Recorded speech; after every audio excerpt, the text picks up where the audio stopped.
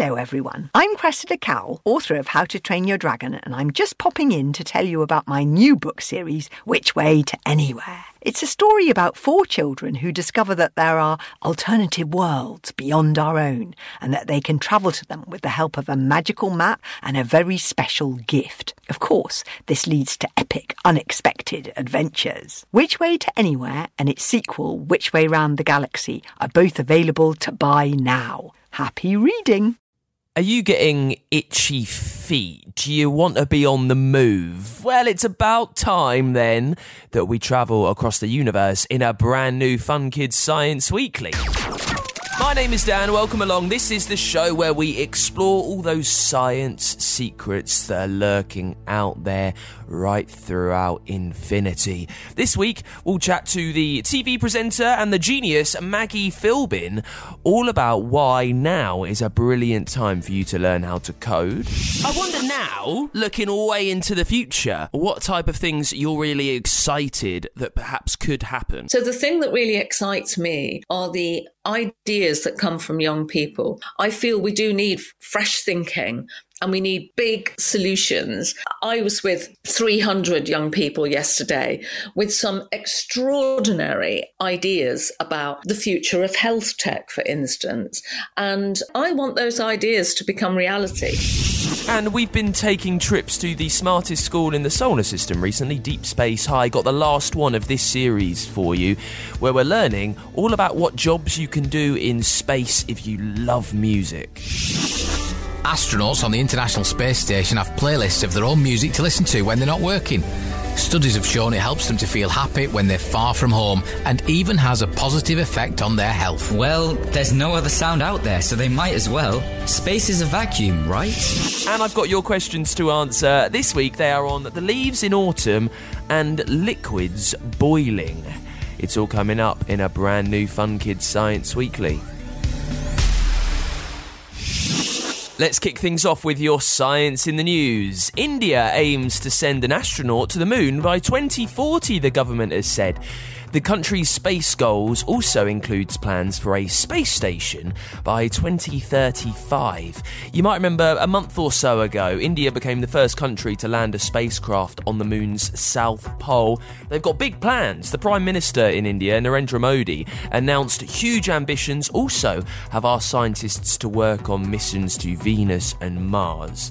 Now, I love little space races, countries kind of trying to become the first country to go to different parts, because it means that us as humans, that us from planet Earth, expand and can travel to more of the universe.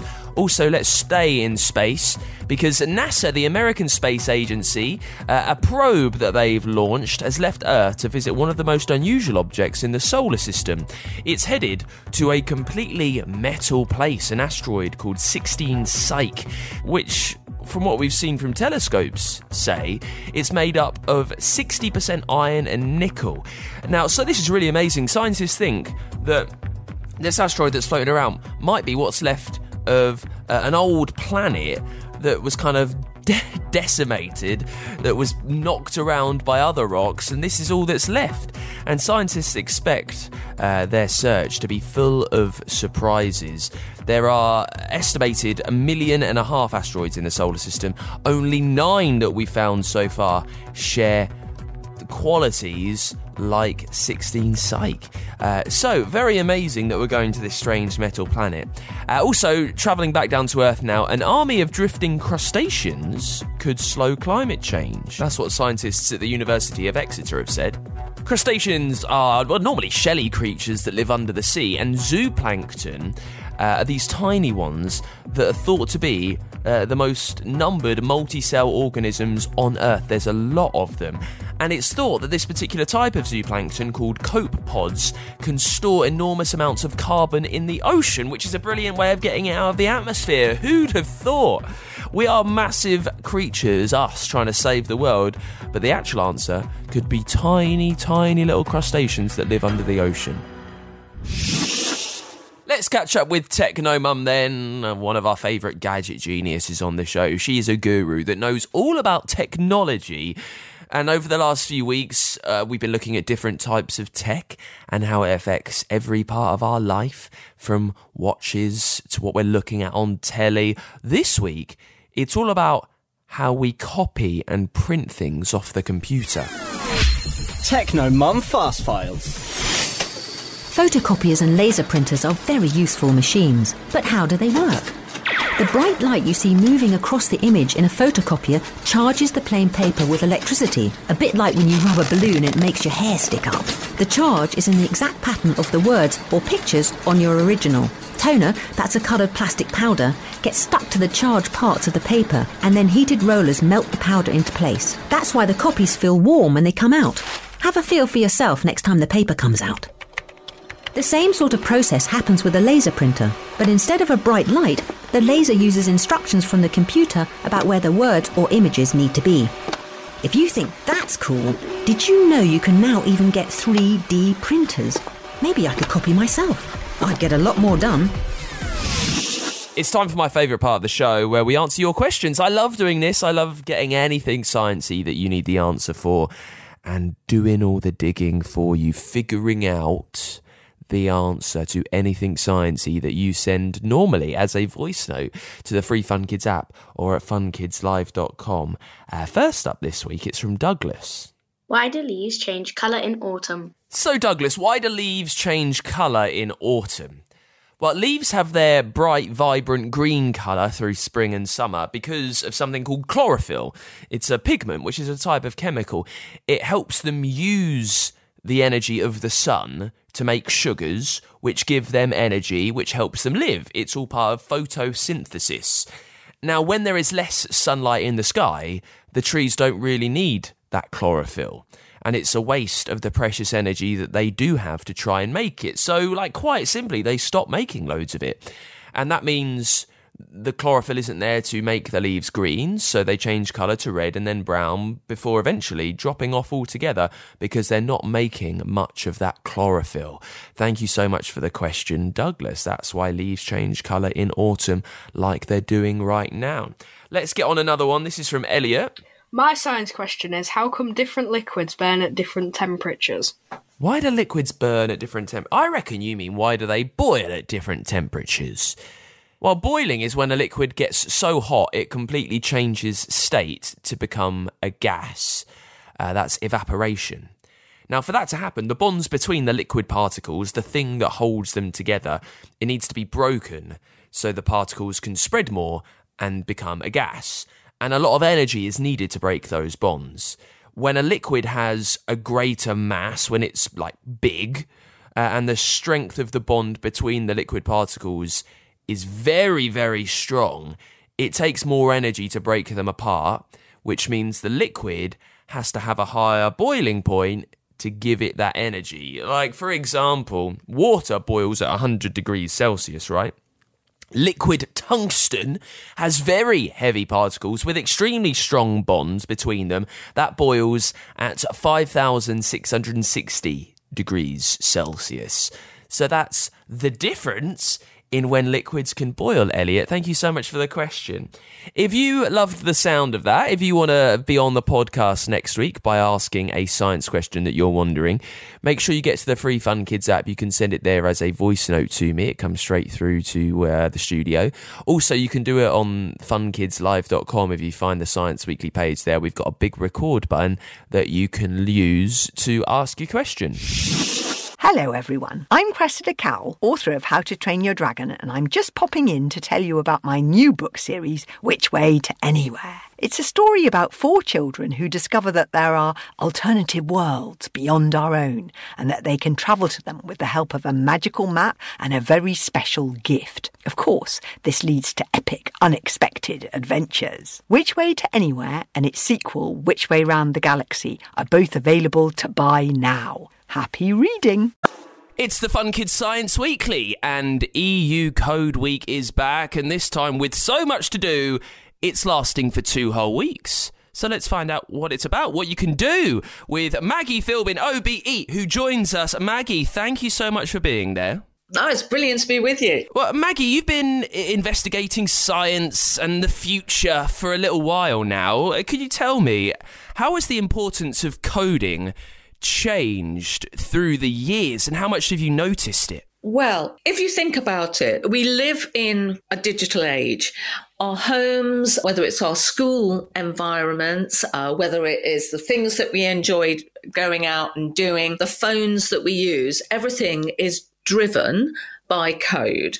And so it's so important that as many people as possible, particularly if you're a young person, that you understand how this digital world actually functions. And if we have more people who understand just the basics of coding, then that means that we're much more likely to, in the end, have a fairer world, because there will be a much bigger range of people designing and developing the products that we will use tomorrow.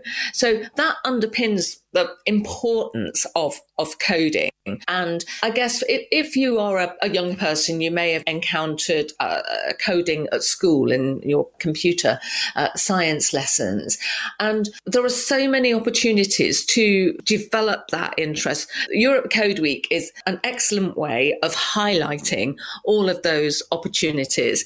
So whether you think, oh, it would be nice to perhaps download the Swift Playgrounds app and have a bit of a play at developing your own ideas, or whether you take advantage of the fact that particularly over the next few weeks, there are all sorts of opportunities to go and learn alongside experts. So you might go to a library, there may be things happening in your school, or if you live near an Apple store, Apple are running all sorts of workshops that you could go to with your parents. And I get really excited about it because I see the very exciting and fresh ideas that young people have. And I want as many of those young people to be able to make their ideas a reality as possible. I guess coding way back would have been something normal people like you, like me, like someone listening to this show wouldn't have thought possible. It was done by mega computers locked away somewhere. But now it seems much simpler. How easy is it for us to just sit down on a computer or something and begin coding and creating away? It's much more accessible, and there are, all sorts of different ways that you can take those very, very first steps if you haven't done it before. So there are very sort of visual aids so that you can sort of quickly begin to understand how it all works. Because in simple terms, coding is about giving a set of instructions through your computer, or you might be doing this through your mobile phone, to make something happen. At school, for instance, you may have done things where you do some coding to make a robot follow a certain route around a track, or you could use coding to develop a video game. And it's so much easier to do this today, certainly much easier than when I was at school. The idea that you would have your own computer was a completely impossible idea. So things really are very different now. I'm just having a look through the website where you can see everything that's going on. It's codeweek.eu. There's a brilliant map there where you can scan around, you can find something near where you live. Maggie, what types of events and activities are going on over the next couple of weeks to really get us excited and interested in coding? There will be events where you can learn the very basics if you haven't done any coding whatsoever. There will be events where if you want to build an app, or if you want to develop your own game, that you would be able to hone those skills. It is a brilliant way to sort of investigate, get your parents involved in this. What is happening near you? And it's highly unlikely that there won't be anything happening, but just in case you live in a remote area, then you'll be able to go online and find activities that run. I'll give you another website to try, which is apple.com/today. So that will help you with things running in Apple stores. But there really are many, many. And if you've been on the website for Europe Code Week, you will have seen just how many activities there are. And schools get involved involved in this too. So depending on what class you're in, because it might be a particular teacher who is running things, I would ask around at school just to see whether your school is doing something that you could get involved in. And also, we have an organisation called Teen Tech, and we're running activities too. So do check out online and do check out whether there are things that you can take advantage of over half term. Now, Maggie, you presented Tomorrow's World, which is a huge TV show, particularly here in the UK, that looked at science, that looked up on the future of how the world and tech was changing. I wonder now, 2023, looking way into the future, what type of things you're really excited that perhaps could happen? I see young people as having fresh perspectives, a fresh way of looking at the world. So the thing that really excites me are the ideas that come from young people. You hear so much, don't we, about things like climate change. The solutions are going to be technical and engineering solutions and a change of mindset. And I think young people have a massive part to play in all of this. It will be so crucial for young people to develop the skills where if they have an idea that they think is a world beater, and it might be an idea that they think could make a difference to world poverty or the equality in terms of education, it could be anything. But being able to understand, I've got this idea, this is how I can make it a reality. I might not have the skills at the moment to do this, but I know it's possible. I can reach out to people who may have those skills, because it's all about teamwork in terms of really making big projects happen. That is what excites me. I feel we do need fresh thinking and we need big solutions.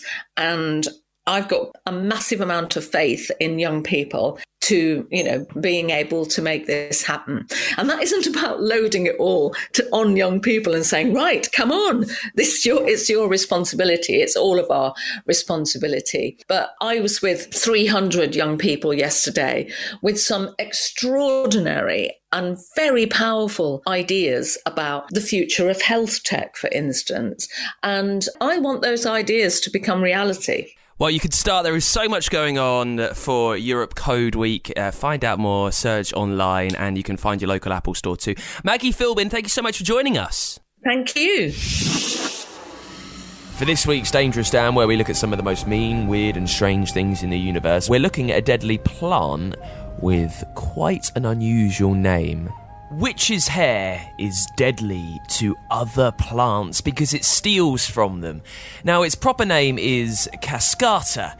It's also known as strangleweed, wizard's net, devil's guts, devil's hair, gold thread. It's gone through folklore with all these different names. You'll find them all over the world, really. Even they could be found in the UK.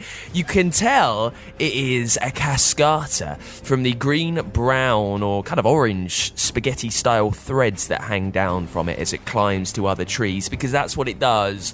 This plant is a vampire. It doesn't make chlorophyll. And we spoke about that earlier on in the show, and plants need chlorophyll to survive, to turn sunlight into energy, so it has to steal it from other plants. And it can do that. It knows where the chlorophyll is by smell alone for a plant. It's weird. It can almost sniff out and sense when other plants have lots of it. And when it finds one, it grows these strange, almost roots called haustoria, which slide into the nervous system of the plant, and then it sucks out their chlorophyll, which makes itself stronger so it can live, and it makes the host weaker, where it might even die. This is a vampire plant. It's why it's got a brilliant name, Witch's Hair Cascata, which goes straight onto our Dangerous Dan list. Let's take one last trip to the smartest school in the solar system for a little while. Deep Space High with Professor Pulsar and the gang. For the last few weeks, we've been learning about jobs that we can do around the space industry, depending on what we love doing at school. So we've learned all about science and literacy and maths. This week, we're finding out what kind of jobs you can do if you love music. Deep Space High, space for all. Jump into a wormhole and travel to Deep Space High, the school in space. But hurry, because lessons are about to begin.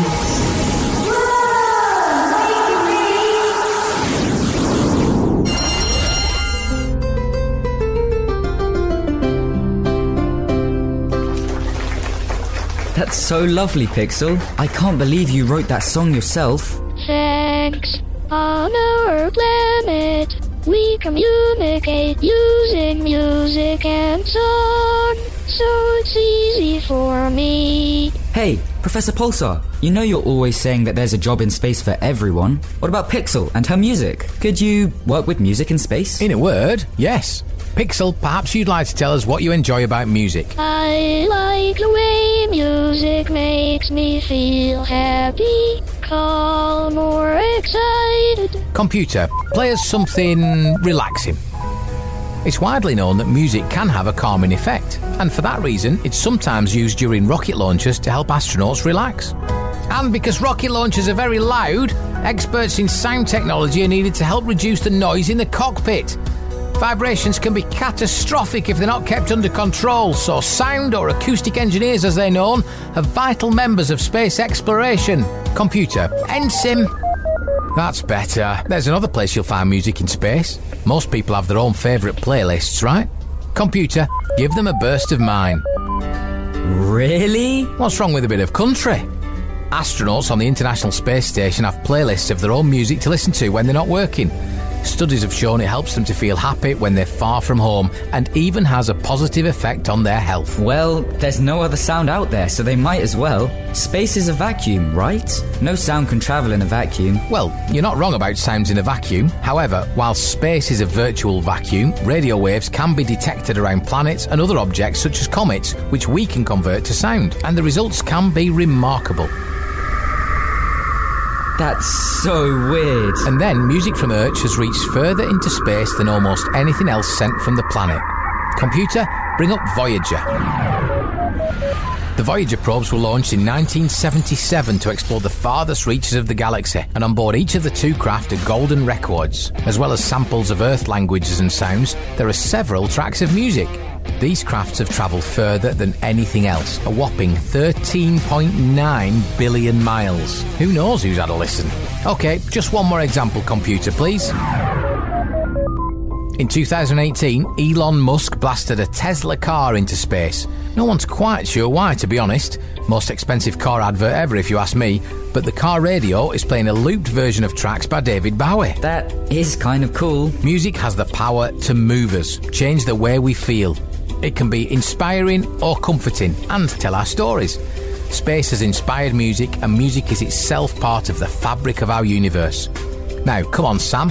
Have I managed to inspire you to get musical? Can I tempt you with a trumpet? I think I'd rather have Elon Musk's Tesla. Well, the search for a space career will have to continue. There's a job for you in space, whatever your interest may be. Before we go, a joke. How do you make a bandstand? I don't know. How do you make a bandstand? Take away the chairs. That's terrible.